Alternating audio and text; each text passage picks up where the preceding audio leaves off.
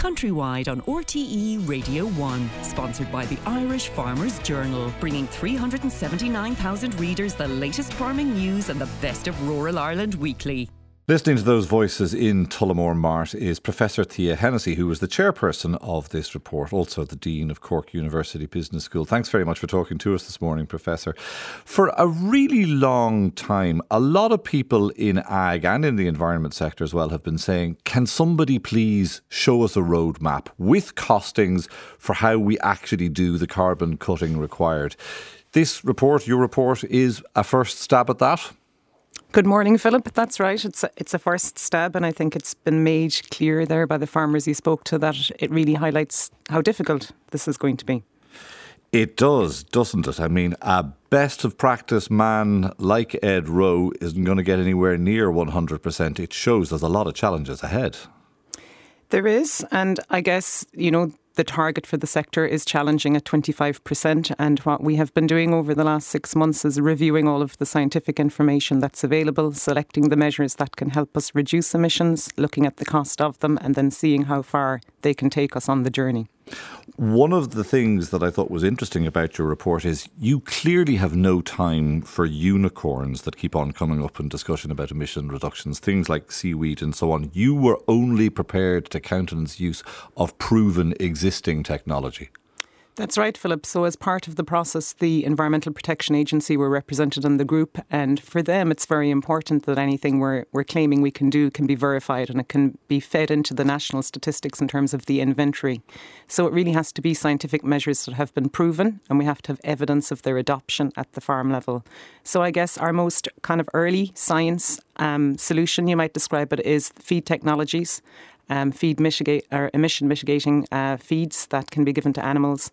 And they are at early stages, but there is really good evidence that they can be adopted within the time frame we're looking at.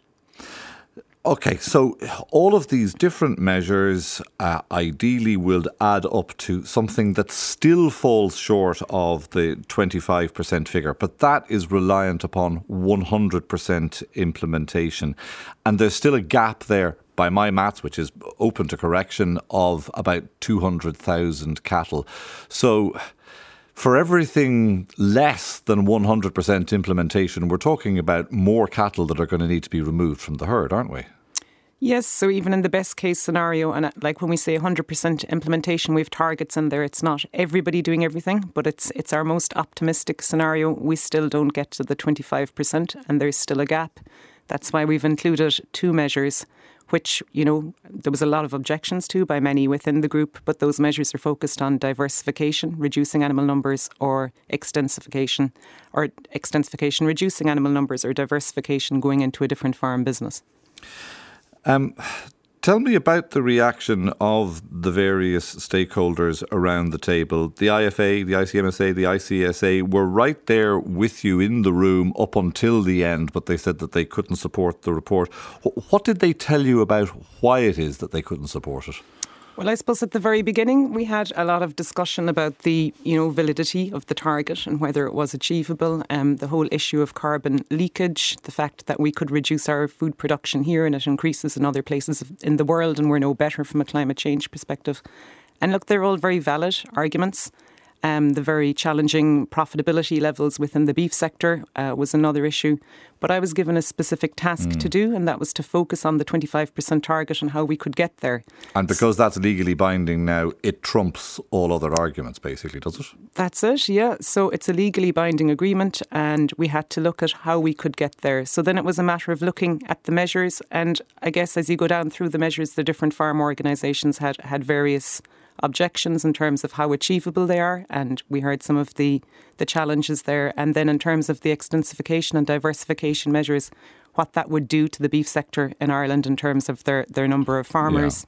Yeah. And because Meat Industry Ireland also said that they couldn't support the report because presumably a reduction of the number of animals means a reduction of output and therefore profit. That's right. So I suppose the concern about the overall output of the sector, the throughput in factories, what that would mean for jobs and even maybe some processing plants in more marginal areas, their viability in the longer term if you have significantly reduced number of animals in the sector. The maths is undeniable. It has a logic all of its own that is absolutely irresistible. But there's a social piece to this here as well. Have you any sympathy for the suckler farmers who feel that they are being thrown under the bus to allow the dairy sector to continue to expand? I do, of course. I mean, we're seeing a growing proportion of the beef sector in Ireland coming from the dairy herd. The suckler herd is already contracting, and this is another argument that was being made by the stakeholders. We're already doing our bit in the beef sector.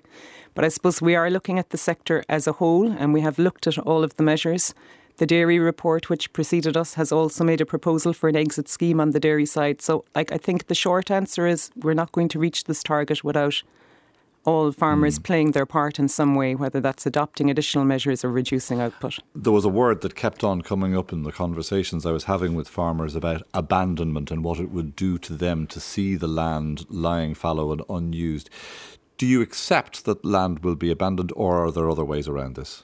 I think there are other ways around it. First of all, we're talking about voluntary schemes, so it's really about farmers who want to reduce output or change their farm system. And even in our diversification scheme, what we're talking about is a payment being made for reducing the number of breeding animals, but that doesn't, prevent the farmer from entering other farm systems, whether that's rearing other beef animals, whether it's going into sheep production, bioenergy, forestry, whatever the other options might be. So, I think land abandonment, there isn't a tradition of it in Ireland, and I would be surprised if it would be an outcome of these measures. Professor Thea Hennessy, thank you very much for talking to us this morning.